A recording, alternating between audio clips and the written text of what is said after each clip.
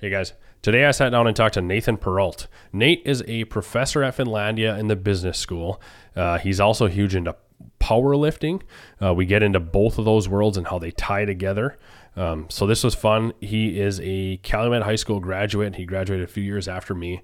So it's cool to see him growing and thriving in that world. He's now a professor. He's on different boards, whatever else it is. And again, chasing the powerlifting side of things as well. So this is a fun one. I enjoyed it. I hope you do as well.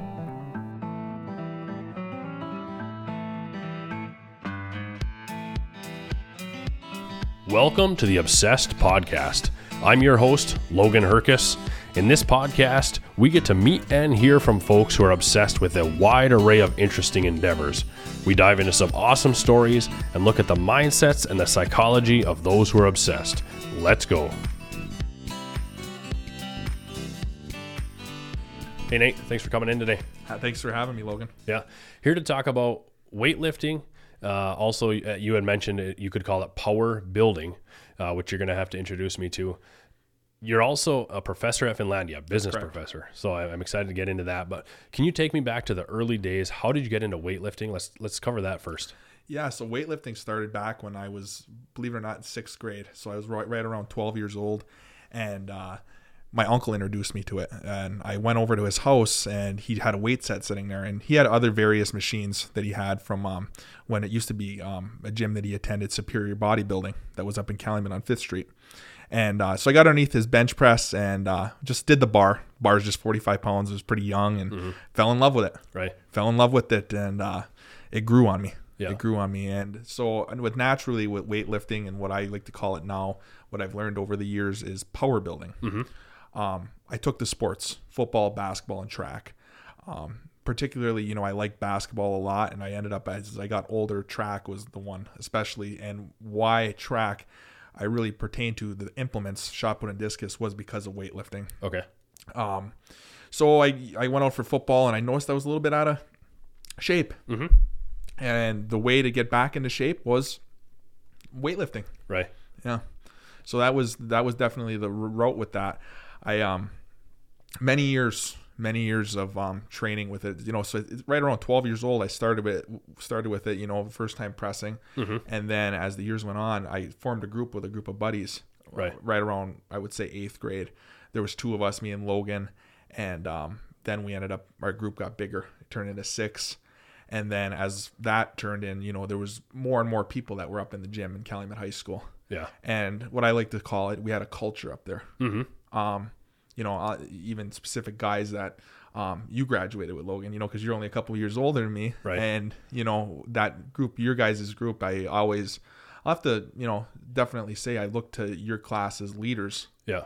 A lot of these particular individuals in your class that you graduated with as leaders. And a lot of them guys in that class were strong, very strong guys, very aggressive guys. I learned a lot from them. Yep. And then it's basically, it took me through high school. I took a little time off, just because you need time away from it once in a while. Right. Just to heal up and get your joints, feeling better. And I went into college, and what was really nice is I attended Finlandia, and they had their gym, not their new one currently. They had an older one there.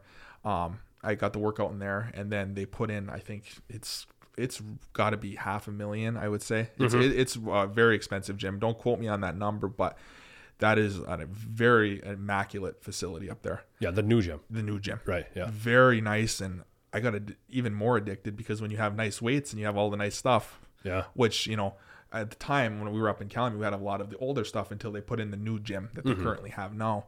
I fell in love even more.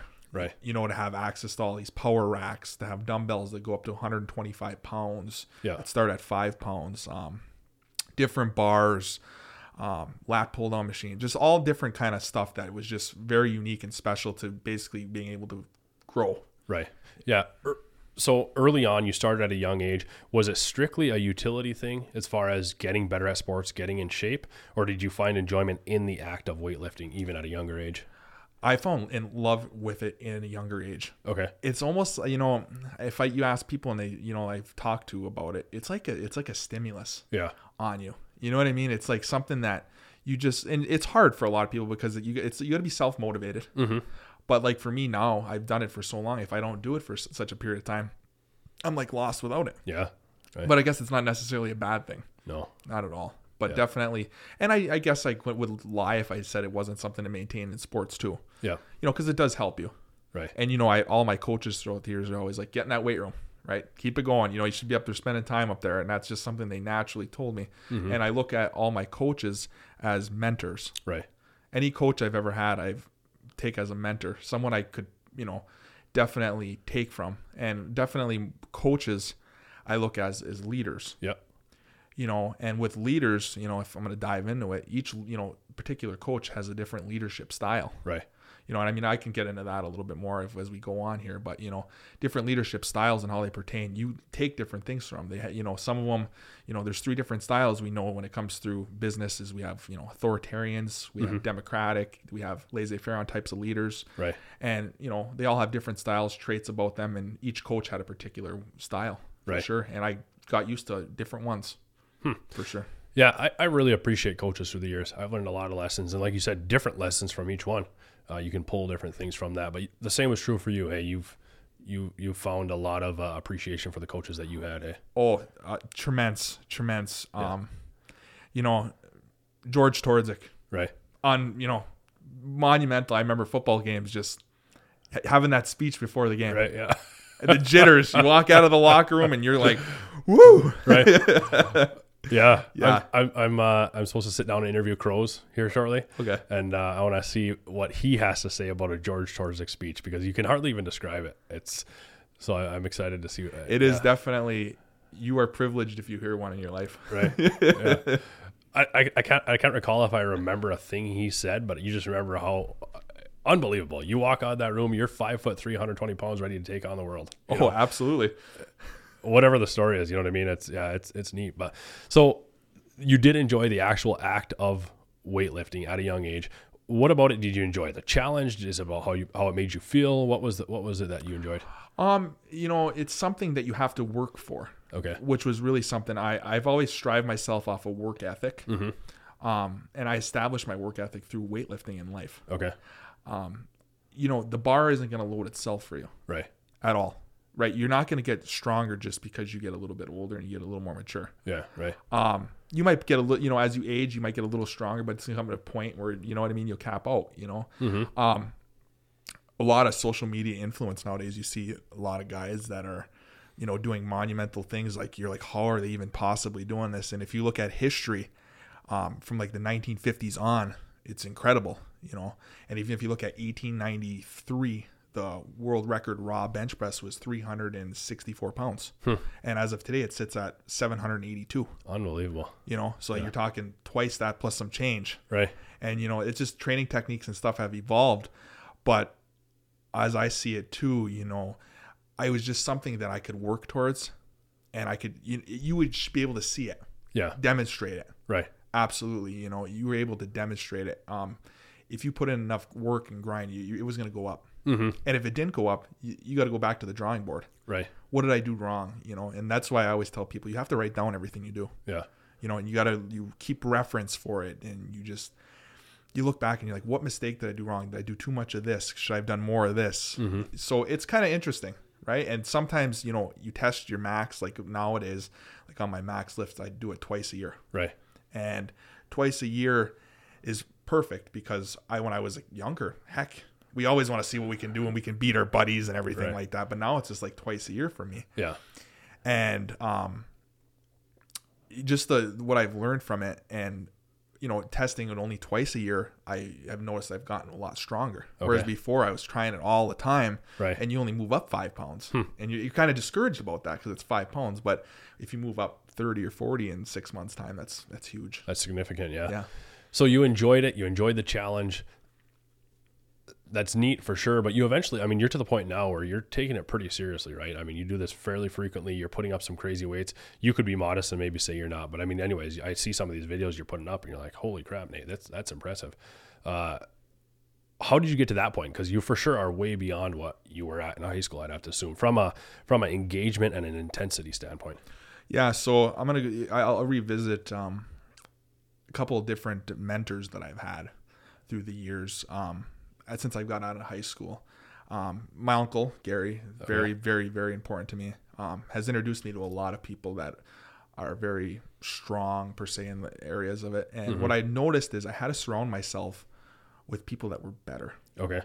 So I got to a point in high school, that I was strong, but you basically accumulate to who you're around. That's a general thing about us as humans. We adapt to what we're around. Right. So you have to change your stimulus when you're around. So going to Finlandia, I got to actually, chat with Chuck Klingbeil. Okay. And just be around him and what his philosophy on weightlifting was. I was stuck on, for example, I was stuck on the bench press at 315 for the longest time. Right. Could not get past it. I'm frustrated. Huh. I'm frustrated. I'm angry. And I'm like, why am I not doing it? And, I talked to Chuck about it in different exercises. And, I have ended up getting past it. And another big individual in my life is Frank Hawthorne, just from here locally, local guy. Strong, very strong. He's 50, and he's taught me a lot. This past summer I trained with him, and just working out with him, and he's just showed me a lot.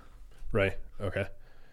And these guys have helped to show you just what that next level can be, or what did they show you that changed beyond what you knew before? It's the mentality. It's the mentality. A lot of it is the mentality and how hard you train. I think, looking back at it in high school, we trained to when we're comfortable. Yeah. There was times where I'd be done training, I'd come home and, my joints, my elbows are so sore. Yeah. You know what I mean? And it was something I never, or my back, or I'm hurting for 3-4 days from it. I'm sore. And I'm like, holy crap, this is, you even think of it this way, you training legs, you're puking. You get to the point where you're actually puking, and some people might say that's not the way to go about it at all. Right. But this is where I use the term power bodybuilding comes into play, Yeah. And what powerlifting is. And power bodybuilding is a transition of bodybuilding, which a lot of people refer to as weightlifting, and powerlifting. Right. It's a combination of the two. Okay. My age, I've always accumulated to doing the most amount of weight. Right. There will come a point in time in my life where I'll have to stop. Right. It happens. You just naturally, as you get older, you're going to have to, you know what I mean? Your body slows down. Right. But right now I'm going to hopefully push it till I'm 35, 40. Yeah. And then you get to about that age and you're going to have to slim down. Yeah. And go to look good versus press heavy. For sure. Right. Yeah. I guess I want to get into what some of the actual specifics of what you're doing today. I guess let's dive into that. What are you doing on a regular basis? What are your goals and what are you shooting for? Do you mind getting into some of that? No, absolutely not. So what am I doing on a daily basis? I train anywhere from probably 2 to 3 hours a day. Okay. When you put all my time and effort into it. And right. So I spent quite a amount of time. I was at Finlandia for a long time training and using their facility. I've now transitioned over to Snap Fitness in Houghton. Okay. Why? Because it's 24 hours. Right. And with my job, it can be a little bit of an issue. You know what I mean? Just meetings and stuff like that. So over at Snap there in Houghton, I go over there and we got a good little crew that we established there, and it's going good there. I'm making some big successes there. What's my goals? For this, a lifetime goal is I want to compete eventually. Okay. I would love to compete because competition, as they say, is always, gym numbers and stuff like that.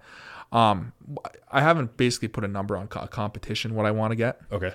I would like to get that 500 number on the bench press in lifetime. That's insane. I would love to get it. Yeah. I tell people it all the time, but that's my end number. Right. Once I get it, it's over. Yeah. Because I know naturally that's as far as it can go. Yeah. Do you mind if I ask where you're at right now? Right now, it's sitting between probably 380 and 410, somewhere in there. 410. It depends on the day. Right. I'm right around that. I've peaked. I peaked a couple years ago. I hit 405. Okay. Which was very nice. It was a nice peak. Mm-hmm. But I was sitting in a range, what I would like to say, if I, on any given day, I was probably sitting between 330 and 360 then. Okay. It's just, it's them one days where you come in the gym and you have a day Right. Like I like to call it. It's just like a day where it's just everything is feeling good and it's flying. Right. And you ask a lot of people that lift weights, you have them days, you have them bad days. Mm-hmm. So if, you have bad days and you have good days. You have days that you're just average. So that's why I say I'm on an average day. That's probably where I am right now. You know what I mean? If I have a good day, I don't know where the numbers could go. Sure. But once again, it all reflects upon who's around me though too. Okay. I got to be trusting my spotters, which is another huge thing. When I was weightlifting, super heavy a couple summers ago, my workout partner was extremely dedicated with me. Mm-hmm. I trusted him with anything. Right. If something goes wrong, because in all actuality, it can kill you. Right. If it slips out of your hands, it can destroy you. You know what I mean? Right. Anything can happen. You know what I mean? You could tear a pec, you could tear triceps, anything like that. Yeah. It can happen. If you're referring to lower body, I mean, there's all sorts of things. There's hernias, there's miscellaneous stuff that can happen, and so you got to really trust who you're around. Right. So it goes beyond that. It's been tough a little bit lately because, I have multiple different training partners mm-hmm. that I've been training with, but that's good though too. Sure. It creates variety, Right. which is very important. Yeah. So again, early on, you enjoyed it. It helped you feel better. You perform better in sports. You enjoyed the actual challenge of it. How did it transition to this where you are going to another level? Because what you're doing, you would say to most people's standards is a little bit extreme. I mean, it's to even talk of bench presses in those ranges is crazy. How did it transition to that point where you're saying, this is something I really enjoy. I'm going to focus on this. I'm going to push really, really hard. How did that transition happen? I used to, so believe it or not, I've always been curious about looking at my screen time on my phone. Okay. What am I doing a lot? Yeah. I took to YouTube a lot. Okay. Believe it or not, I don't use a lot of social media. Yeah. I'm not a big social media guy. I went and started looking at YouTube videos on specific weightlifters, and I started seeing these numbers, and I started doing a lot of history on it. Mm-hmm. And so I asked myself, like, what's to say I can't? Mm-hmm. There's so many times in life when people say you can't do it. Right. It's not possible. And to me, I want to say that's different. I can do it. Sure. Yeah. And you know what I mean? I might not happen today, mm-hmm. but I'm going to get it eventually. Right. You know what I mean? And I'm going to have to work through it, and this is another sport that, it's not cheap. Mm-hmm. And it's, I say it's a sport definitely, but it's not cheap because, working out all the time, you're hungry all the time. Sure. That's another thing. I'm hungry. You know what I mean? I'm eating anywhere between, a couple thousand more calories than I'm supposed to on a daily basis, and I'm always munching. Right. I love little snacks. Yeah. More caffeine, a little bit like that. It takes you to a little different thing, and there's no real reward. Mm-hmm. And that's another thing. What people will say, you're kind of crazy for doing it because there's no reward. Right. But it's just to say that you've done it. You know what I mean? And that's why I always tell them, especially the kids that I train with, even if it's their first time getting 135, simple as plates on a bench press, I said, video it. Right. Because that's the start. Yeah. You know what I mean? That's the start. And you can never take that away. No one can ever take that away from you. Right. At all. You have, and we talk about this at school all the time. You have a picture, you have a video of it, no one can ever take it away. Mm-hmm. For sure. Yeah, no, it's neat. Again, I still put you in almost a different category. Like I could watch those same videos. I like to challenge myself in other areas of life. I do work out. I try to stay in shape, whatever else, but I could see those videos and think that's cool. That'll never be me. But somehow there's something in you that says that's cool. Let me reach that too. Something about it. Maybe it was because you were already that engaged in weightlifting as it is. Because there's a part of me that says things like I enjoy going hiking. Like I look at somebody hiking a Pacific Crest Trail from Mexico to Oregon, and I'm like, or to California, Mexico to Canada, and I'm like, I would do that tomorrow if I could do that. So maybe it's just what you're into. I'm not sure, but for sure there's a different element that you've got to say to just push that hard. It's just cool. It's neat to see. Yeah, it's definitely it's evolving. You know what I mean? It's definitely evolving my trait with that. Pushing. I've had to do a lot more learning. Because I have had injuries from it. Okay. I have had some injuries from it. You get pec strains, you get aches and pains, little bumps and bruises that just happen naturally. Mm-hmm. But you take risks when you do that kind of stuff. Yeah. There's risk associated with it all. Right. Most people just go for it just to feel good, and it gets what they feel good. It's a stress reliever. Yeah. I don't necessarily go to it it is a stress reliever, but it's got to be more. Sure. Like if I'm not working up that sweat, if I'm not pushing the limits, I don't feel like I'm really accomplishing something. I guess famous quote, or it's not necessarily a quote, but I was big into watching Eric Spoto for a lot of years. World record raw bench presser in the United States, and he's currently, I think, maybe 4th or 5th now in the world. He's always was talking about going in the gym and doing something better than you did last time. Yeah. And that's me, 100%. Okay. I don't care if it's a set, rep, exercise, anything, just something better. Yeah. Than what I came in last time. Right. Eventually, I want to get into some more of the technical side of things, even on what you're doing. But you said before we hopped on, weightlifting and power building helped you or worked in the transition into you becoming a professor. How did that play out? So the transition, I noticed that like weightlifting or I should say power building created this confidence booster for me. Okay. Being a professor, you have to be very confident, I like to say, and you have Sure. to be very knowledgeable, because kids are going to test what you have, your knowledge particularly. Right. They're going to question it, and that's absolutely their right, They're going to question you, so you have to know the ins and outs of everything. Also, working out, I wanted to pass on knowledge when I was weightlifting, you know what I mean? Because if I could do something that other kids weren't able to do, I'm more than willing to help anybody Right. that asks for my help. Yeah. The only thing I ask for is, if this is something serious, that you stick with it. Right. I just don't, because I don't want to waste your time and I don't want to waste my time. So I ask that you stick with it. But anyway, so I wanted to share my knowledge with it, right? So I looked at weightlifting and I looked at school as the same thing. Okay. Work ethic, trying to get something. And I used like numbers and degrees the same kind of way. Huh. I wanted to have more degrees. Right. I have 3. Okay, I have 3 different separate ones. What are they? Can you go into? Yeah, so I have a medical billing and coding specialist. Okay. I have a healthcare management, and then I have an MBA. Okay. Which are the 3 that I've gotten over the time. Right. Currently I'm thinking about a DBA, which is a doctorate in business administration, or I'm looking at different schooling and transitions for that. It's just everything in life has happened. So I'm trying to set up my next pace for that, Sure. Yeah. But it's just very much the same. It's the same thing. I've always wanted to do a little bit more, and pass it on knowledge. Yeah. Right.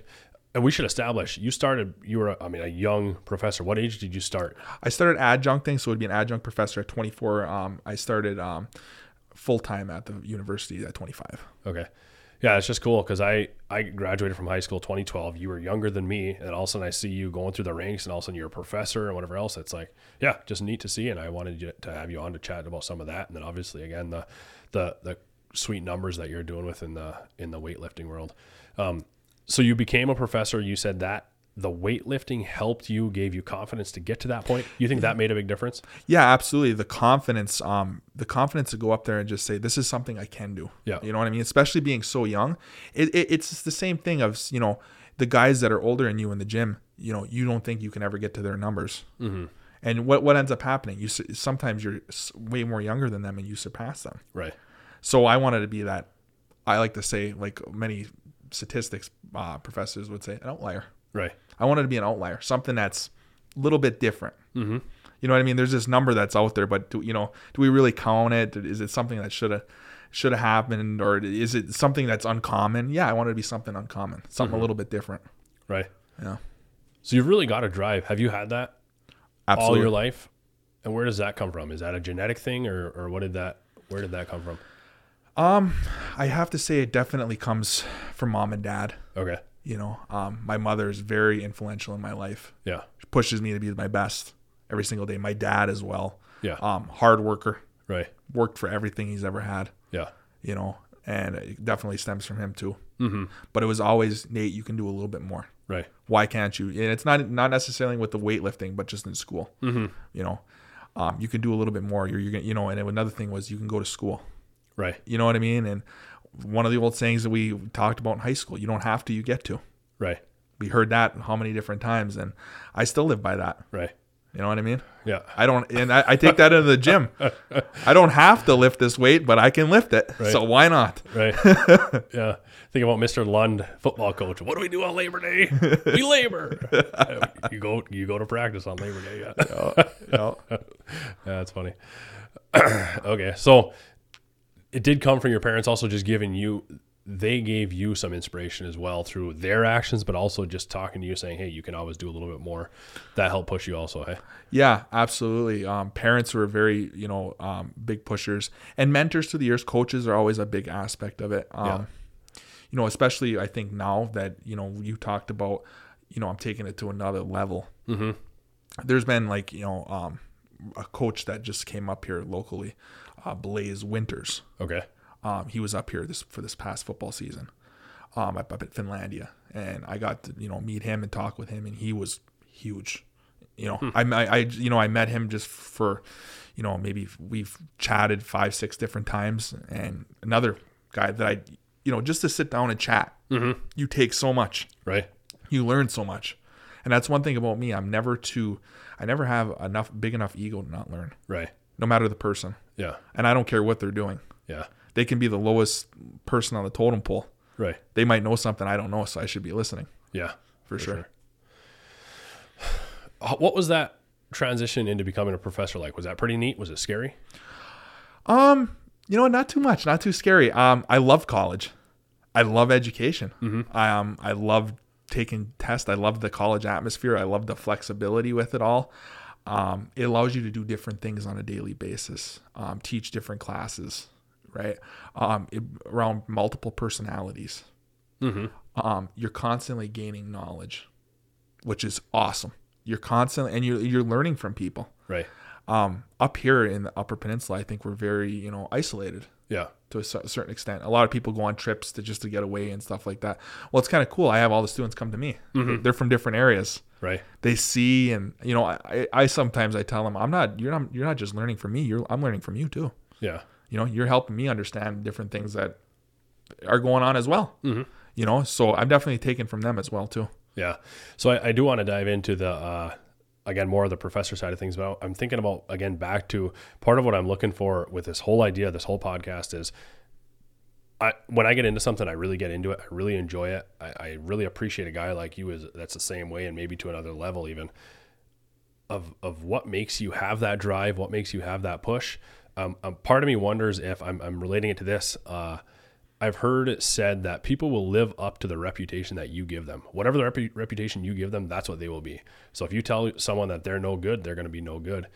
When I was younger, I don't know if I ever even reminded my dad that this happened, but me and my sister were stacking firewood. My dad was with his friend Mark, and Mark made a comment like, boy, Jenna and Logan are sure hard workers. And my dad said, yeah, they sure are. And I was 11 years old or whatever, and I was like, apparently I'm a hard worker. I better stick up to that. And I felt like ever since then, in my head, whether or not I actually worked hard, in my head, I was working hard and pushing hard because apparently I'm a hard worker. Did you have anything like that? That was... Yeah, absolutely. As, like I like to say, as, the degrees and, the transition, of becoming a professor, once that, ask anybody that knows me, I don't flash that I'm a professor. Right. I don't. Yeah. I don't throw it in. You know what I mean? I'm not somebody that sits there and, I'm a professor. You know what I mean? I just don't do that, But I stick by it. Like it's a big respect thing. It's an honor thing. I like to say, like I always say, I'm blessed to have it. Right. I'm very blessed to be in the position that I am. Even like with the weightlifting and stuff, I'm very blessed. Mm-hmm. Some people would kill to be doing what I'm doing. Right. They would love it, and I'm just very blessed. But yeah, there was people in my life that said, you're going to do something good. Right. Or you're going to do something great. Yeah. Or you're just going to, there's something going to happen. And I think back to it a lot. It was my dad. Yeah. You know what I mean? Even from a young boy's age. Right. And it wasn't just a one-time thing. Mm-hmm. It was constant. Right. And he wouldn't just do it just because, we'd be out randomly. He's like, my son's going to do something great. Yeah. And I'd be sitting there and, we don't think about this kind of stuff. No. You know what I mean? And whatever. But he kept on reminding me. Yeah. And he expected the best out of me. Right. And my mom did too. Yeah. They expected the absolute best out of me. Right. I can appreciate that. So do you agree with that sentiment? I mean, if your parents were, Nate's no good, he's never going anywhere, you probably would have been no good and you never would have went anywhere, eh? Parents play a big toll in life. Yeah. They do. Yeah. They play a huge role in life. Right. They're very unique. Family is very important. Right. I'm a big family person. Yeah. But I think the same is true with coaches or teachers or anybody. Again, I still think back to, you just live up to the reputation that you're given. And I think that at a young age, so you as a professor or as a coach or anything, that can be so powerful, is lean in on the positive and give kids and give people a positive reputation to them internally, and they'll manifest that throughout Absolutely. life. We always talk about this in class. Absolutely. We always say, give somebody a compliment. Yeah. Even if, it could just be a complete stranger doing something. A compliment goes a long way. Mm-hmm. But, us as humans, we always focus on the negative. Sure. Yeah. It's easier to focus on the negative. Right. I don't know why it is. Yeah. I really don't know. I don't know why we focus on the negative on a lot of things. Yeah. Or how somebody could be doing something a little bit better. Right. Just be appreciative for what they're doing. Uh-huh. And how they're doing it, for sure. So diving back into the professor side of things, you said it wasn't a big deal, wasn't scary. Was it rewarding? Was it neat to get in front of these kids and teach them? Yeah. So very neat. Very unique. So you come in front of all these kids and all different personalities, and they're all different levels. So there's a huge gap between people that are freshmen and seniors. There's a gap. Mm-hmm. And they grow, and you get to watch that success mm-hmm. and what their plans are. Right. And it's unique because everyone has something different that they want to do. And when you get graduation day comes and you see them walk across, even though you've had them for a couple of years, at that point in time's over. Maybe you'll see them down the road in 5-10 years. Mm-hmm. Maybe you might not ever see them again, but at least you can say you made an impact in their life. For sure. And you've done something for them. Right. And, not a lot of people get to say that. Mm-hmm. And you don't get to just do it for one. You get to do it for many. Right.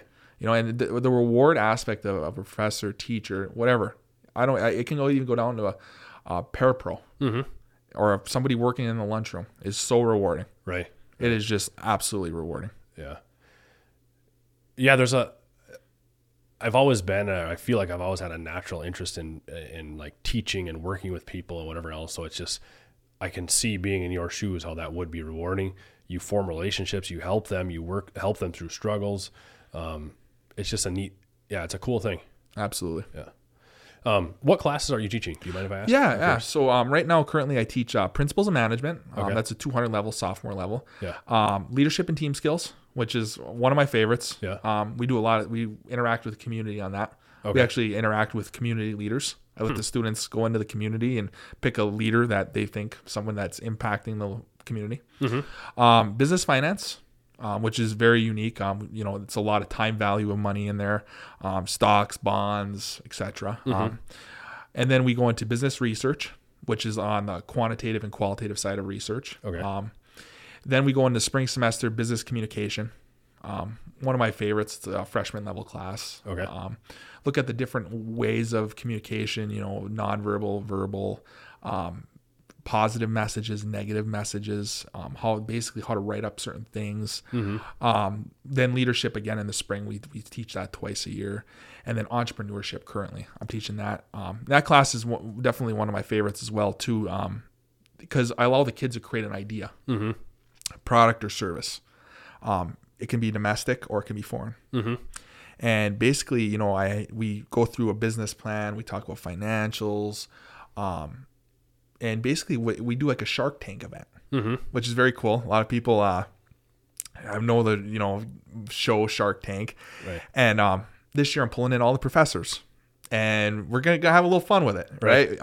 So I got, different ideas from apps to believe it or not, a sauna. Yeah. Someone is going to have one that travels. Right. Basically, you can rent it out. Huh. And I said, well, okay. I said, hopefully you have all the insurance and everything all situated, but they're going with it, Right. So we're going to bring them all in, and then all the professors are going to vote on that. Okay. And see which one's the best. So we have a little fun with that class. And then we bring in guest speakers. which is big in the community. I like to bring in entrepreneurs from the Yeah. community. I just had John from Snap Fitness Okay. Yeah. come in, and he's a local entrepreneur, in the franchise industry. Mm-hmm. Talked about, gave the kids some excellent insight, and I think that's where we learn the best. We learn from people that are currently doing it Right. in business and being successful. For sure. And John was one of them guys that absolutely, and the first, we see in textbook research, the first year to 5 years is the hardest for a business. Yeah. Because they're trying to get established, and he's beyond that point now. Mm-hmm. I believe it's in year 6 or 7. Okay. And they're still there, so they're doing something absolutely right. Right. Because generally, by the time year 5 comes around, if you're not seeing a profit or if you're not doing something correctly, you wouldn't be in business much anymore. Mm-hmm. Right. So for sure. I want to dive into the communication class. You said what's that about?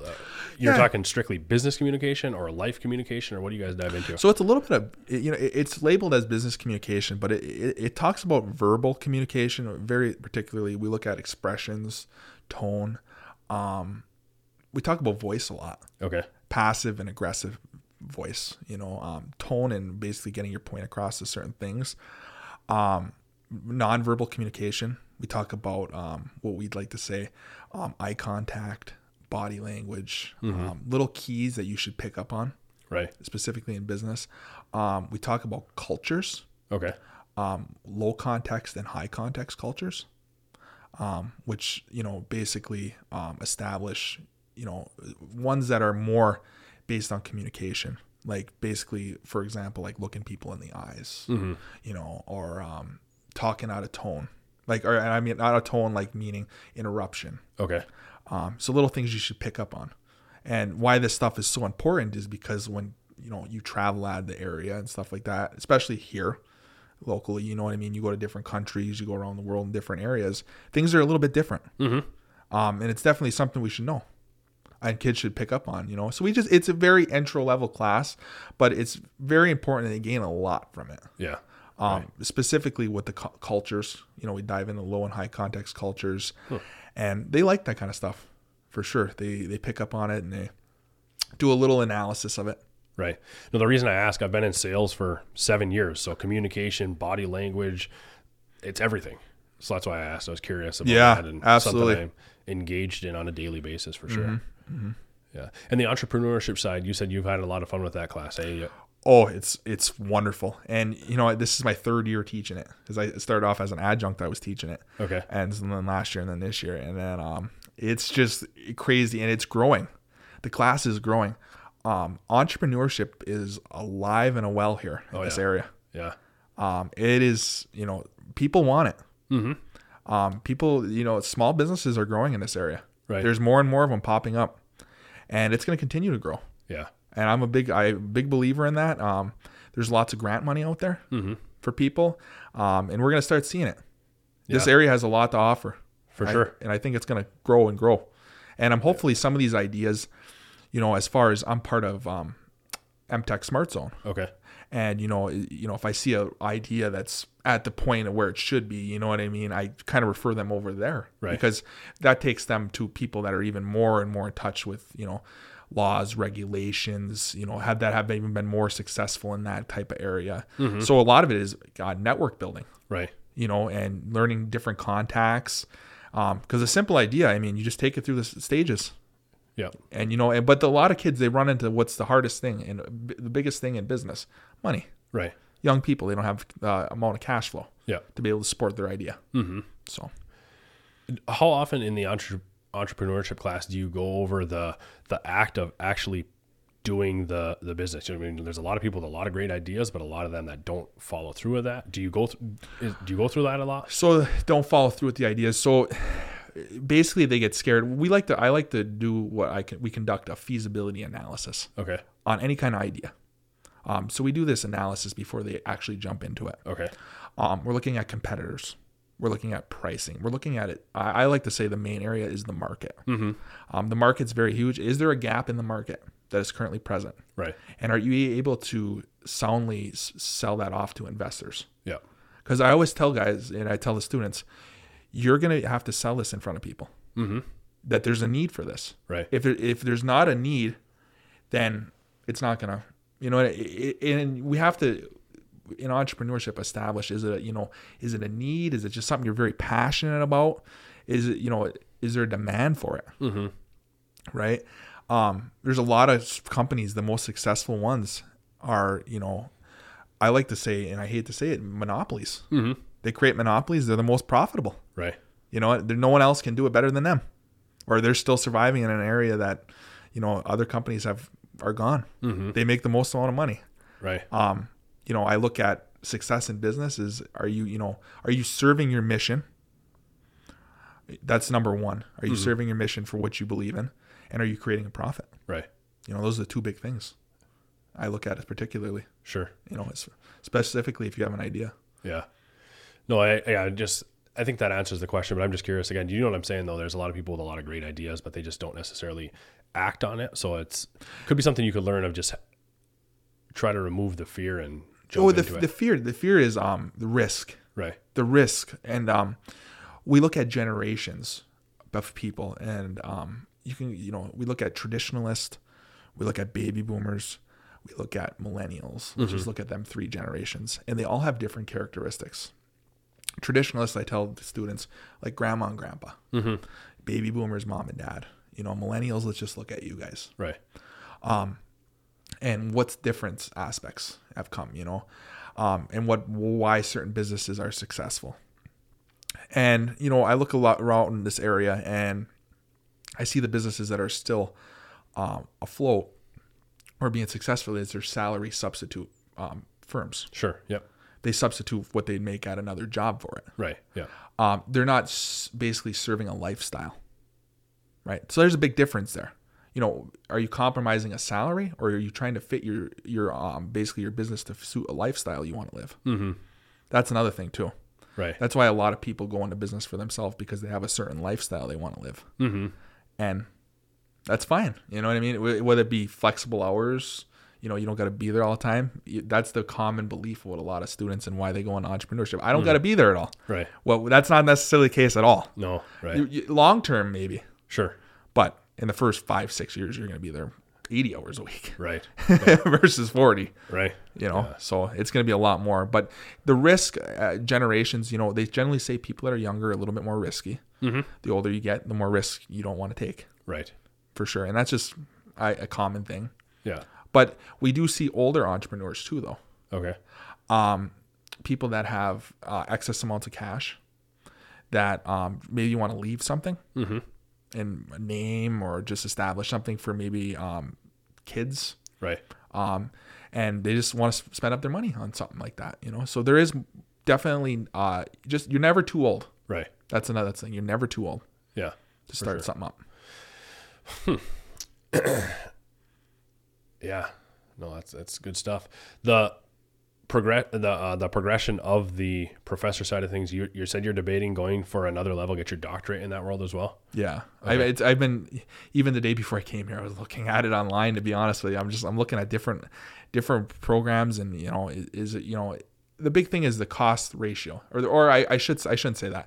I should say the return on investment. Mm-hmm. Proper word in finance, the return on the investment. Right. Is there not a huge return on investment for getting a doctorate in a business world? Oh no, there's absolutely benefit for it. Okay. There's a huge benefit for it. The big common thing in business is, do people value experience or they value education? Mm-hmm. A lot of people will say an MBA is enough. Right. Now get your experience, be practical experience. Or practical, I should say professional. Sure. Get your professional experience, because there's a big difference in 2 types of experience. Right. There's professional experience, and then there's just experience. And that's a big thing in resume writing that we talk about all the time. As students, I said, just because you worked at this particular job doesn't mean that's professional experience or the experience they're looking for. Right. So that's another thing. What I don't want to. I love what I'm doing. Mm-hmm. So I definitely, I would say, if I'm going to go, I'd probably be like a part-timer for online education for a DBA. Okay. I'd probably do it online and be part-time on it, maybe take a class here and there, and just long-term goal. Right. A long-term goal, because I love my job and I would never give it up for anything. Right. No, but it fits the theme of just going for that next level. I mean, I guess supposedly, I suppose there's eventually not another level on the school side, or maybe not, but if you enjoy the teaching side, why not lean in on that if that's where you thrive and you enjoy that? Absolutely. I don't think I'll ever leave the educational sector. Yeah. Ever. I'll always stay in it. I love it that much. Yeah. I love Finlandia. I'm telling you, there was something about it when I went there. Mm-hmm. I love it there. It's a place. It's definitely a place to work. I love the culture. I love my colleagues. They're great people to work with. Right. And that's a huge thing. And I can honestly say I don't go to work. My job is fun. I enjoy what I do. Yeah. And not a lot of people can say that. Right. You know? A lot of people are miserable about what they do. Yeah. Yeah, that'd be tough spot to be in. Same thing. I really enjoy where I'm at. You don't ever find yourself looking at a clock other than to meet an appointment or something like that. But yeah, right. I mean, it's, yeah. But the teaching side, again, you really enjoy that. You don't see that changing at anytime soon. Yeah. No, believe it or not, the only other thing I want to accomplish in my life is a gym. Okay. I want to open one up. Yeah. I try to collect little pieces of equipment on the side. I'm big into that. Mm-hmm. I want to open one up.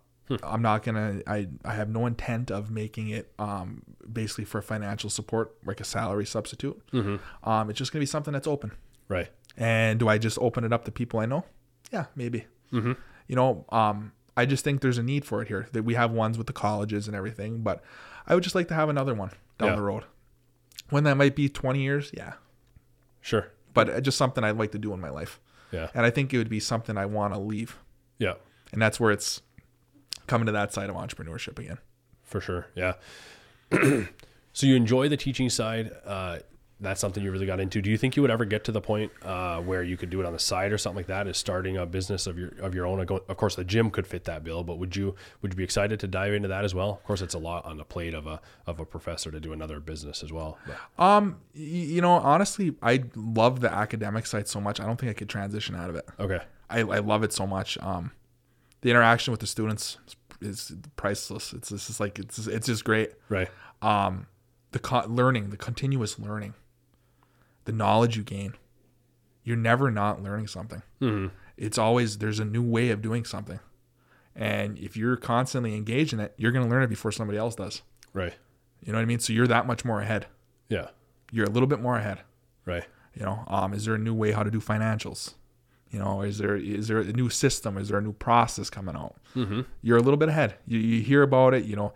And another thing is you're interacting with these type of people, you know, that have ideas, and you're meeting new people and you're creating a bigger network. I think the network is huge. Sure. That you create with colleagues. Yeah. You know, because that's huge in business. You know, sometimes I'm out in public and I'm like, you know, so someone says, you know, hi to you. I'm like, hey, you know, I'm sorry I forgot your name. You know, it's not an insult, but it's just like, you know, you meet a lot of people. Right. And the day just keeps going on. But I definitely like that, you know. Yeah. And having a conversation. And like I said, I'm never too opted. I try to learn from everybody. Mm-hmm. You know. Yeah, it's cool to see. Again, it's cool to see that growing up. Again, I would have looked at you as, hey, younger than Nate, you're a few years below me. To even think, just the seeing you go to the point of becoming a professor and really just reaching out and achieving those goals is cool to see. So good work. Thank you. I appreciate that, Logan, so much. I appreciate it. It's definitely something that's been, 26 years old right now. It's been a process. Yeah. You know, am I done? No, I'm not done at all. Yeah. And I'll say this right now, I'm just getting started. Right. There's gonna be big things coming. Mm-hmm. You know what I mean? And I'm gonna try to, definitely liven things up a little bit more. Sure. Yeah. Yeah.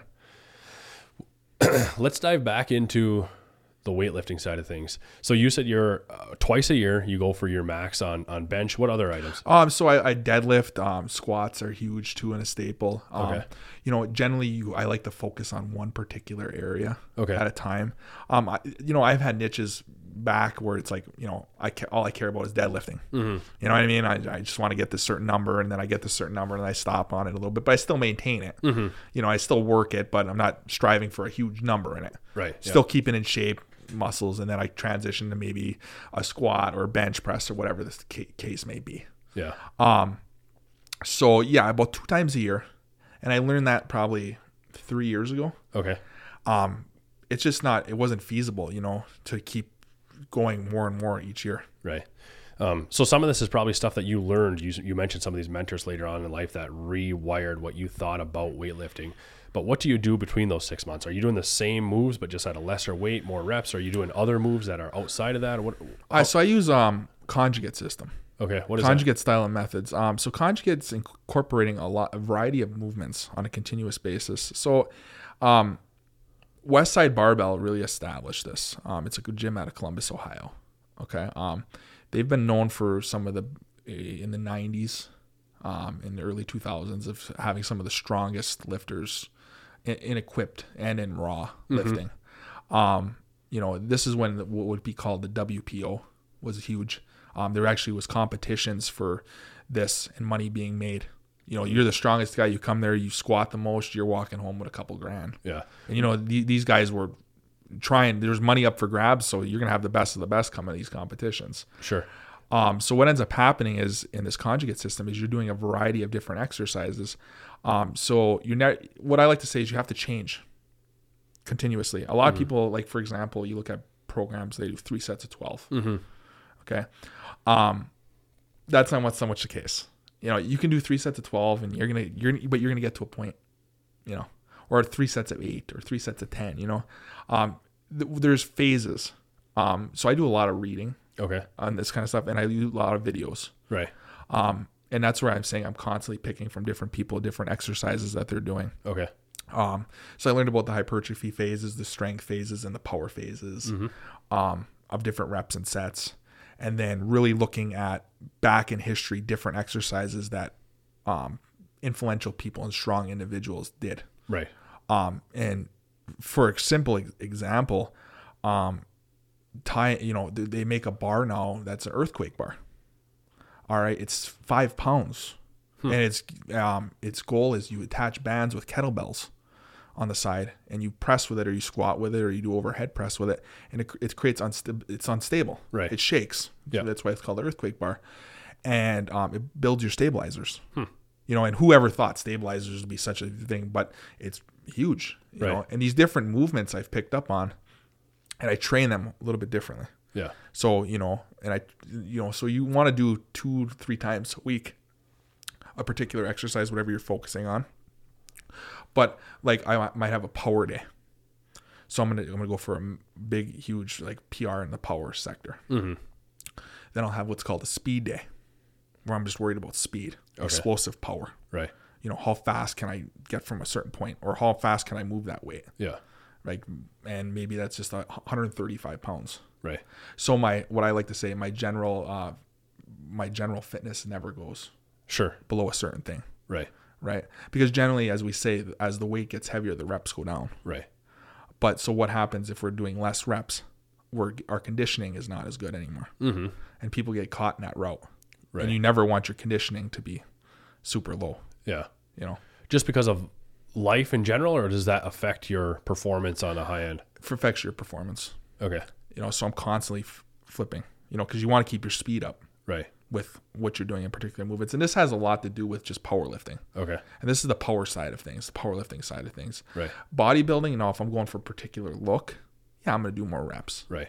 I'm going to really contract the muscle. I'm going to try to get blood inside the muscle and make it feel good. And you know what I mean?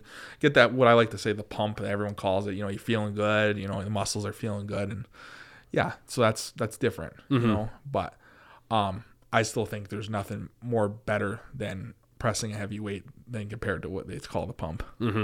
It's just monumental when it comes. It's an outer body experience, I like to say. Yeah. Just because you hit a big goal, or what is it about it, hitting that big weight that really does it for you?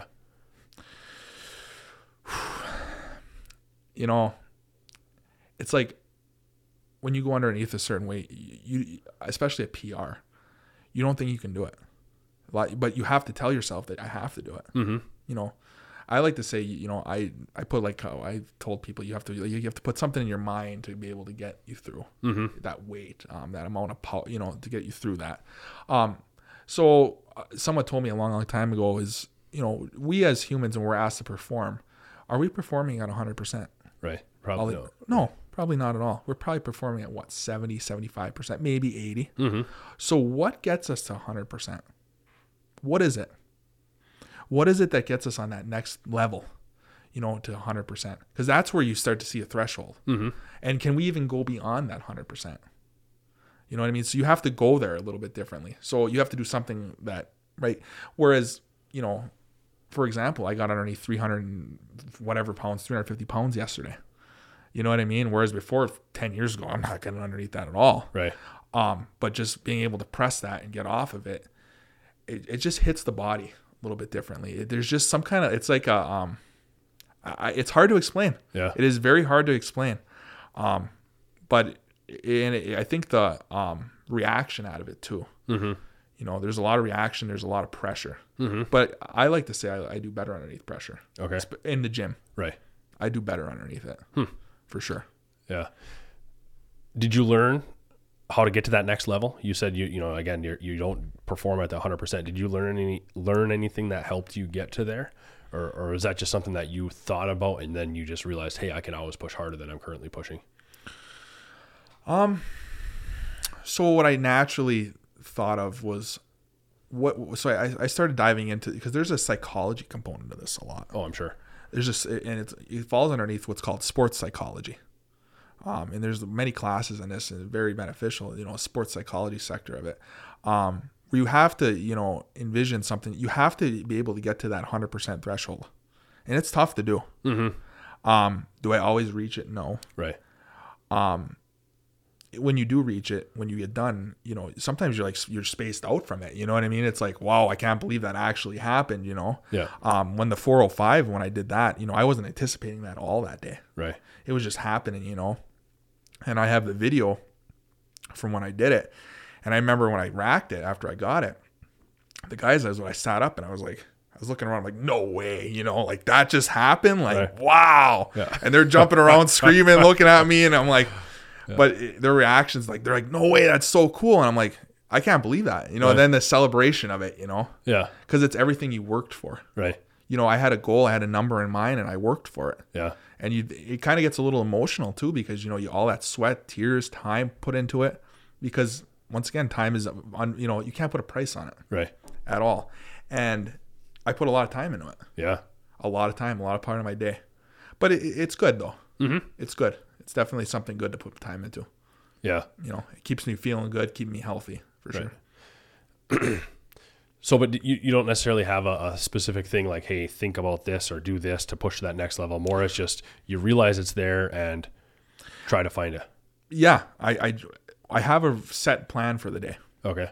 Generally what I want to accomplish, but who knows what can happen. Things can change.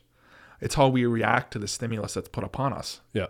Right. At that particular time. Right. I can go in thinking, but see, like, it's just like when you go underneath when I want to go underneath the bar and someone says, how many reps you going for? I look at them and I say, I don't know. Why am I putting a cap on it? I'm telling myself I can only do so much. Sure. So and they look at me and they're like, what the heck? Why would you say that? I said, no. I might say I can get 8 and I might only do 2. Right. Because it's just not feeling right. Or I could do 20. Right. Who knows? So I never put a number. Okay. But once again, that goes to who's the spotter too. Because they have to, the person that's spotting you is a big person. Yeah. Can they push the gun and can you do it safely? That's another thing too. Yeah. They have a lot of influence just in how they're communicating with you and pushing you to go to that next level too, or what? Yeah. Yeah. I always say, give credit to people that are good spotters. Yeah. Because they see it from a different angle than you do. Okay. And that's why whenever I have somebody spotting for me, I say, how does it look? Did it look good? Right. Or was there a little bit shakiness? Because I'm down there. I don't know how it's looking. And that's just looking at like a bench press. Now a squat, same thing. Bench or a deadlift, same thing. How did it look? Did it look shaky? Was something breaking? Like, did it not look good? Because you want to eliminate the injury. That's the big thing, and that's what gets people out of this game. Right. Is the injuries. Yeah. The injuries just get to be monumental, and they, rotator cuffs. Example for guys. A lot of guys get rotator cuff injuries. You ask majority of guys probably in their 40s, they say their shoulders hurt. Their shoulders. We got a dinged up shoulder. Right. The rotator cuffs go. Yeah. Back start hurting. Just little things you got to try to prevent. Right. But also I could see, and I'm sure you would agree, the spotter you did that last rep, you're thinking, okay, I don't think I've got another one, but that spotter sees, hey, you've got one more, and they're going to push you to do it. And you're like, hey, this guy thinks I can do one more. And that's the difference. And and you go into that next level probably. Yeah. Spotters, I always say are leaders too. Yeah. They have a essential component. Right. There's nothing worse than one that's just like, blah. Yeah. I've taken some videos with certain spotters and I'm like, if I would have slipped or if I would have did something wrong, that's it. Right. They weren't there at all. Right. I don't ever have them do it again. Yeah. You know what I mean? And that's another thing I'm looking for too. Is people that are engaged with it, Right. Versus, feeling like they're doing it out of obligation and their mind's elsewhere and whatever. Yeah. For sure. So to get to that 500 pound benchmark, what would that take? Probably another, I'm gonna say another 6-7 years of dedication. Okay. It definitely, I would say in my 30s, it's going to be probably 32, 33. That's probably going to be, I'm hopefully in that range. Okay. Just because it's extreme, you know what I mean? And it's going to take a lot of time. And, right now I have time. Yeah. I have time, but it's going to take a lot more dedication, a lot more numbers. It's going to be surrounding myself with the right people. Mm-hmm. It's going to be doing failures and having to be okay with failures and moving forward. Right. Not getting down upon myself when something goes wrong. It's a lot of rehab. You're like, going for massages, taking ice baths, healing up, drinking your protein shakes, being determined. And I like to say being strict. Sure. You have to be strict on yourself. That's why they say it's not for everybody. Mm-hmm. There's a lot of that kind of stuff that goes into it. Right. And you're always complaining about how sore you are, but that's the truth. Right. You're sore all the time. Yeah. You're hurting. Right.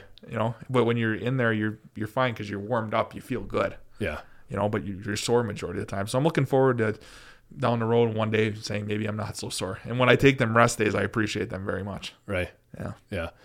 No, I'm thinking about it of you pushing that for that 500 mark, and I really hope you do. I think in hindsight, you'll look back and think that the magic was in the journey, right? That's the cliche, but it's true, right? Yeah. Hitting the 500 might be even anticlimactic. Like, it'll be neat for sure, but I wouldn't be surprised if you're like, wait, now what? Yeah. Then that's what everybody tells me. Like, how are you going to stop? Yeah. And I just, that's why I'm establishing it now. Sure. That's why I'm doing it now. Right. That's my number, and I'm that's what I'm going by. Yeah. And I'm a big person about your word and right. everything like that. So that's what I'm going with, and that's what I tell people. Yeah. Because you look at a lot of different people, and the injuries come after that. Mm-hmm. Substantially, even start earlier. Right. Depending upon but I think pushing it after that. Definitely. And that's just in one exercise, though. Sure. That's just in one exercise. Right. So, not like you're going to stop working out, right? Yeah. Right. Yeah.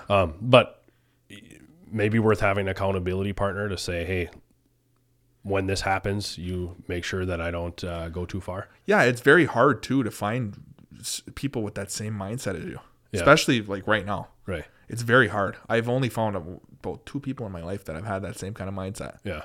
That are willing to go the little extra. Right. Continuously. Right. It's tough because it's easier to not to. Right. It's easier to sit back and relax. Yeah. Take the night off because you feel sore. Right.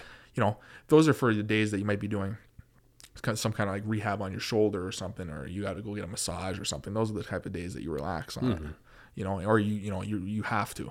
Right. But not just because you just don't want to. Yeah. Do you get a lot of motivation externally, or like from different other guys that are into powerlifting, other different motivational things, or do you find that you're just always motivated no matter what? Other people that I'm around, definitely. We've had a clique, like a couple groups of guys of us, we're always, and these are guys from different parts of the area, upper Michigan here, guys from Marquette, that's absolutely another thing, Wisconsin way. Sure. There's different ones, and we know each other. You know what I mean? We know that you're from a different area. You go for populations that there's way more people. Mm-hmm. When there's way more people, like we have such a small population up here. You know what I mean? There might be you look at population big for me, what I'm doing, you go into like Marquette, you might have way more guys doing it. You know what I mean? And you go into like downtown Chicago, you have a lot more people. You know what I mean? It's just one of them things. So, and there was a number that was thrown out here, and I researched a long time ago, like how many people can do 300 pounds. Yeah. And it was 1 out of 100 just in the world, and then when you go to 400, then you're going to the thousands. Yeah. And then 500s and the, hundreds, thousands, you know what I mean? So but it changes. It changes from year to year. Sure. Especially with the populations and everything like that, and who's actually pulling them numbers, because that's hard to determine. Right. But like, the world record raw right now, there's been more people or less people to bench press 700 pounds than there has been on the moon. So that's something to say, if you get to do that, I'm not saying I'm doing that, but them guys that are at that level, like, that's a heck of a feat, Unbelievable, yeah. And just what they're doing and how they live their life, Yeah. And they do a lot of, influential. And a lot of people are like, how do you even do that? But I'm the same type of person. I watch from them. Right. I see what they're doing, I'm looking on social media. What kind of thing can I pick up from them? Right. Is there a certain exercise that I'm missing? Yeah. So. This is something you're engaged in with quite a bit, right? Reading, watching, doing, thinking. It's continuous. Yeah. It's continuous. Yeah. Yeah, absolutely. No, it's neat. Same thing with, again, anything I get into. I say right now it's mule deer hunting. Every single day I'm engaged in it. Yeah.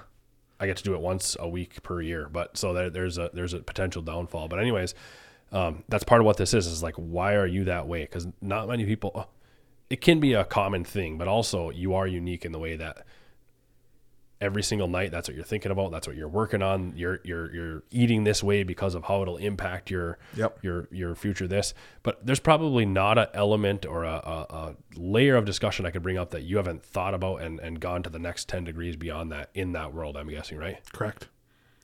Yeah. And this goes exactly with this podcast, obsessed. Yeah, right. I'm obsessed with weightlifting. Yeah. I am 100% obsessed with it. And I have been for many years. Yeah. And I've watched the evolution of it, and it goes not even just for powerlifting, strongman, arm wrestling. Right. Why do these guys got the big, it's all little aspects of it. You know what I mean? Why do these guys got the biggest arms in the world, Yeah. Overhead presses, anything that has to do with strength sports. Yeah. I particularly pertain to. And honestly, it started actually, if I could dial back a little bit here, it probably started at a young age. Okay. Because I remember I loved shows that I loved like watching stuff that showed strength. Okay. Like wrestling. Right. UFC. I liked watching that kind of stuff. I always looked at it and I was like, well, how can they look like that? They look different. You know what I mean? And you even look at like the evolution of an action figure. Mm-hmm. An action figure from 1970s, just a basic person. Look at an action figure today. They have a 6-pack. Mm-hmm. Interesting. Yeah. So has the perception of what a human is supposed to look like changed in the eyes of many? I don't know. Yeah. But why has that changed? Why does G.I. Joe have a 6-pack now? That's interesting. Mm-hmm. Whereas, 50 years ago it didn't. Right. Yeah. So that's a huge thing. Yeah. You've always been interested in strength at a really young age, hey? Yeah. Yeah. Well, do you know why? I think genetics plays a toll. Like, I have family that's in Finland. Okay. I believe second cousin, he's a powerlifter. Huh. Has won he's competed, won many different trophies. I yet to come up there and visit him. But I just have him on Facebook there. And he has very similar interests as me. My cousin, mom's side, he was big into it too for a long time. Uncles, he big into it. My grandfather loved boxing, just like boxing magazines and stuff like that. So I think it really comes from the mom side. Okay. Really a lot of it. But there's always been that aspect of being strong on both sides though too. Right. Yeah, for sure. Huh. So almost like there was, I wonder if there was emphasis put on that just culturally in your circle at a young age. So you realize there's value in being strong. And that's where the interest came from. Yeah, I think I do put a value on it.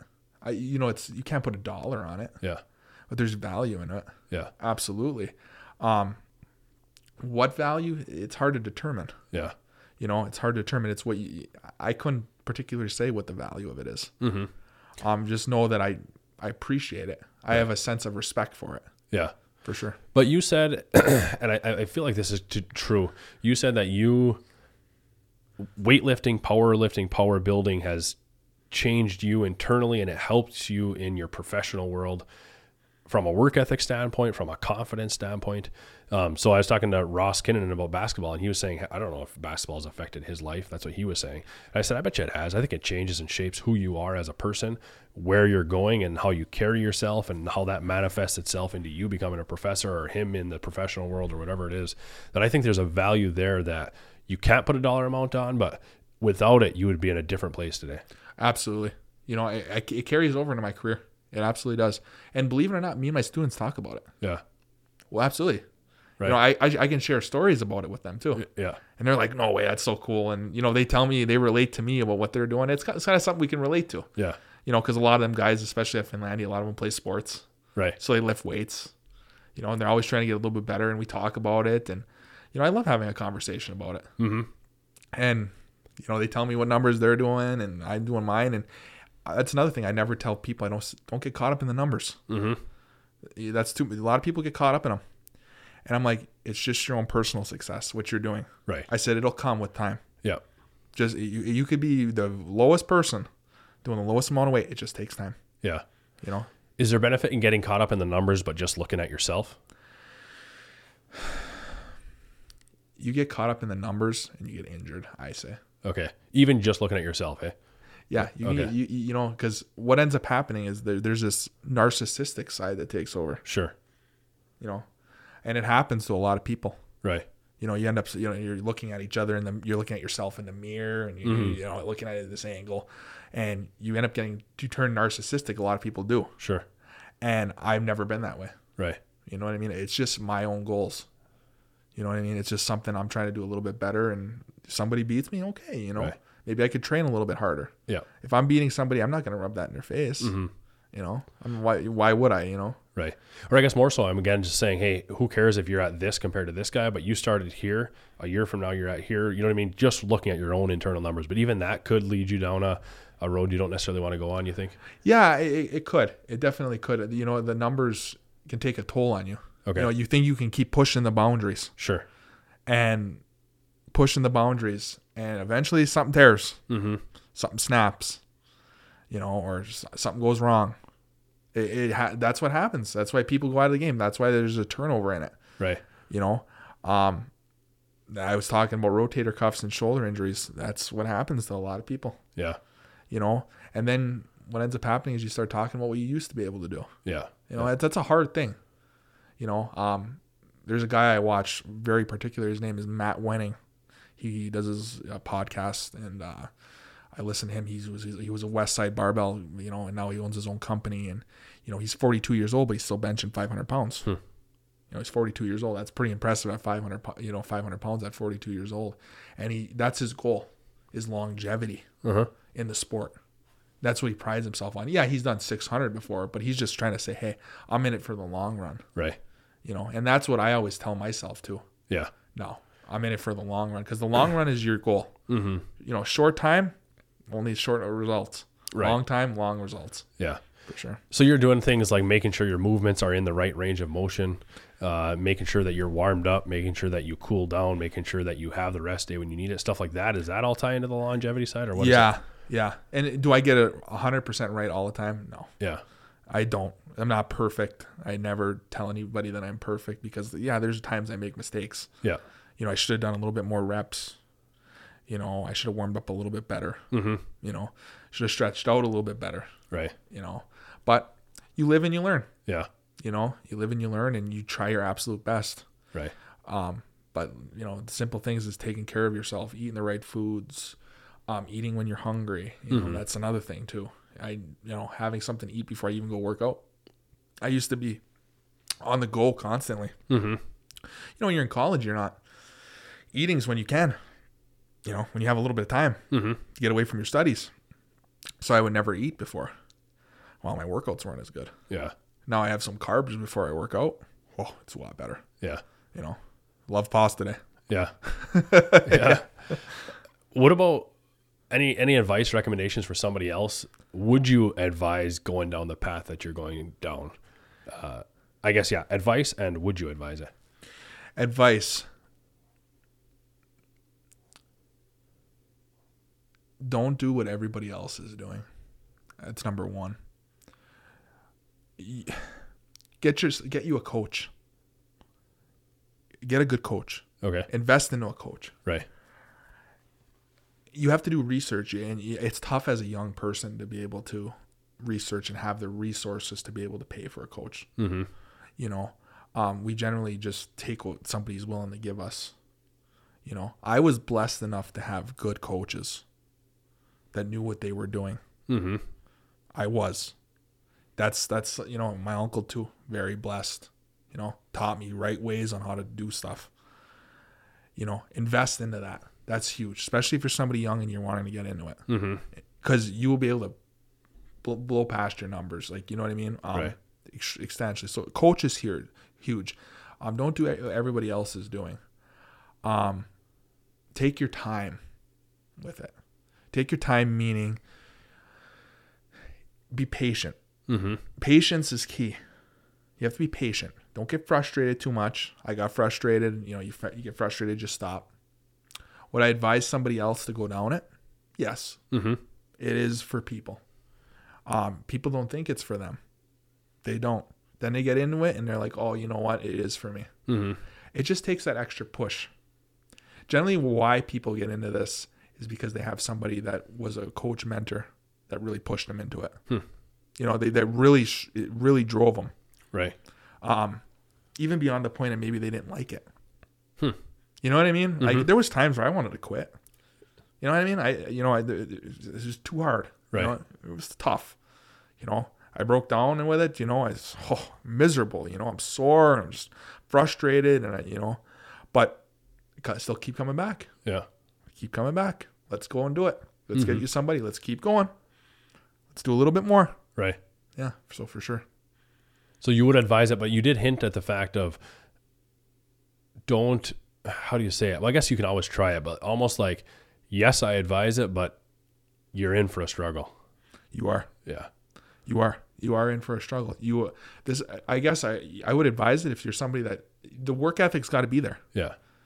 That's why I take people when I train them. Mm-hmm. If they're going to train with me, you have to have a work ethic. Mm-hmm. If you don't have a work ethic, you show up once or twice and then you're hit and miss. We try calling, messaging, and you miss 1 or 2 workouts. Nah, sorry. Right. Yeah. You know what I mean? Like, that's fine. You can do it whenever you want. I'm not thinking anything bad about you or anything like that. It's just, I got to have a strict, format of how I'm doing it. For sure. Yeah. But I respect it. It's different for everybody else. Right. Everybody else gets stronger differently. Yeah. For sure. There's no clear cut method. Right. No, yeah, for sure. I mean, any amount of work is beneficial, right? But you're just saying, I'm on this level, either stick with me or not, kind of thing. Yeah. Yep. Right. Yeah. So nothing against that person that doesn't like it or engage it as much as you do, but for you to be engaged with them, they need to be on a similar level of commitment. Yeah. Yeah. And it's tough. It's tough to find somebody on that same level of commitment. Yeah. Very hard. So I want to close it out, and then you can, if you want to throw anything else in, but I'm curious, you mentioned about getting a coach. Have you, or would you ever get into the coaching side of things? Help other people get to where you've gotten to? Yeah. So currently I actually volunteer my time up at Calumet. Okay. In track season, shot put in discus. Yeah. What I've done is it's helped, I volunteer my time, so what we do is, we do the implements, but what we do is if you want to go weightlifting afterwards, we go weightlift. Mm-hmm. And I have a group of kids. I had ones previous in the past. I have a couple now that I've had, and we've worked out, and, I get new ones as the years go on, kids graduate, some of us stay, but we form a clan. We're a group of friends. Mm-hmm. We started off people that were working out, and then we become friends. And, so I definitely, I like the coaching aspect of it. I don't like to do it for a reward. Okay. And does that make sense? I don't like to like charge people for it. Sure. I don't like it. I hate taking money from somebody that's trying to be beneficial and trying to benefit their life. Okay. So I don't have any, and I don't ask for anything for it. Right. Some people say that could be dumb of me to do. Yeah. But that's why I didn't get into it. Right. You know what I mean? I want to see people succeed. Mm-hmm. And I love the underdog. Sure. For sure. Yeah. Yeah. How come you love the underdog? I love the underdog because maybe they don't have the resources and everything accessible to them. Right. And I was the underdog. I was going to say, yeah. Did you feel like you were the underdog? Yeah. Yeah. I think I was the underdog a little bit. Yeah. But now I'm out and I'm doing something different than I didn't do in high school. Right. I say that nothing to do with you versus another person's situation, but I've thought about that. Like, the feeling of like, there's like a Calumet pride type of thing where it's like that. I mean, thinking back to Calumet High School, and I've long since removed myself from like what school is better than another, whatever else, but there does feel like there's an element of like, I'm a blue collar underdog, and that's where that pride comes from. You know what I mean? Oh, absolutely. That, that they ingrained a good culture into me. Yeah. I think the work ethic comes from that school. Right. And that's, a lot of coaches, they play against the teams and they're like, man, Calumet's tough. It's like, oh yeah. Right. We're grinding. Right. We're grinders. We're definitely grinders. Right. We know how to work. And, that goes on with John Crows. Yeah. And I still think he was the best football coach. He's definitely. Right. He's the man. Yeah. He knew his stuff. That's for sure. He created quite a legacy. Absolutely. For sure. I mean, really a culture that's neat to see other people can continue that for sure. But the underdog, hey, you appreciate the underdog. I appreciate the underdog. Yeah. I definitely say I was the underdog to some extent, and I had to work. I had to work. Yeah. And now I'm doing something that, maybe there was people that could beat me when I was in high school with it, mm-hmm. but now things have changed a little bit. Sure. The only thing I'm thinking about with the coaching, you said you don't like to take people's money, is I think if you did ever get to the point where you said, hey, I really want to focus in on this, I really want to help people, that having a fee creates that barrier of entry where you've only got people who are serious. Whereas if you're free, you can get people that are less committed. You know what I mean? Oh, absolutely. The fee, it does create the barrier of people that are less interested or that are more interested, that'll be committed to it. Right. I've come to realize, though, that not everybody has the resources. Sure. The money to be able to do it. Looking at it if I'm going to go back to business, we live in an economically depressed area. Mm-hmm. That's just it. It's this area, people, you make 50 grand a year and you survive, mm-hmm. but people don't have the extra funds to be able to spend it on that kind of stuff. Right. They want to put food on their table. You know what I mean? And mm-hmm. live life. And they're happy with that. Right. Sports and, hopefully, like colleges, sometimes college isn't even an option for students or mm-hmm. certain kids.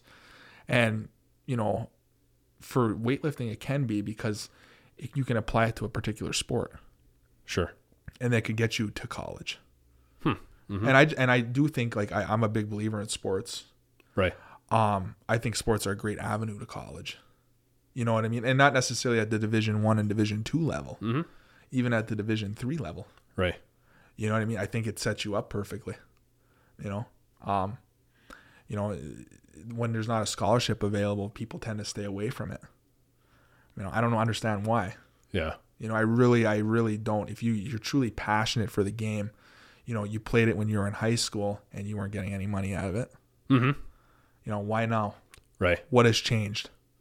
You know what I mean? There's been some phenomenal athletes in the Division III's levels. Yeah. You know what I mean? And it's just, it's an avenue for kids. Sure. And, you get them on campus. It's a good structure. I don't think anybody would say anything negative about going to college. No. Right. For sure. Right. Yeah. So there's a lot of benefits that you felt and you've seen other people feel through the weightlifting and I think, I think it's definitely, it creates a confidence booster for people. Yeah. A confidence booster. There's a lot of, I like to say, athletes that don't think they're particularly, that they should be better. Mm-hmm. But all they need to do is train a little bit more. Right. And not doing their particular sport. Just getting a little bit stronger. Putting on a little bit more weight. You know, and weightlifting's that avenue. For sure. And, you know, majority of us play a sport.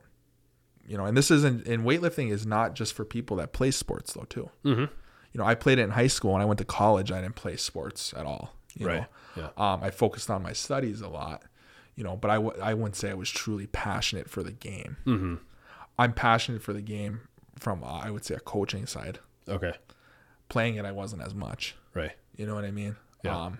I just didn't love it as much. You know what I mean? And I think like I was talking about, you got to love it. Right.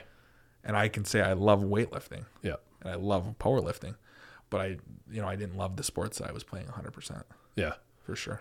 Yeah. But it's definitely beneficial. And you know, I think any kid should, or any person that, you know, is scared to try it. There's many barriers to going into a gym. People are worried about how you're going to look. I'm going to look stupid. I don't know how to use the machines. Right. You know, I actually say, everyone says half the battle. I say 70% of the battle is just showing up. Yeah. Most people don't show up. Right. You know, it can make a difference. People don't really see the benefits of it until they actually start doing it. You know, they do it when they're younger, and then as they get older, it kind of fades out because you don't have time for it. Yeah. That's another thing. I just don't have time to go, you know. And so I asked, you know, a lot of people when they say they don't have time, I said, so you don't have 30 minutes in your day or 15 minutes? Right.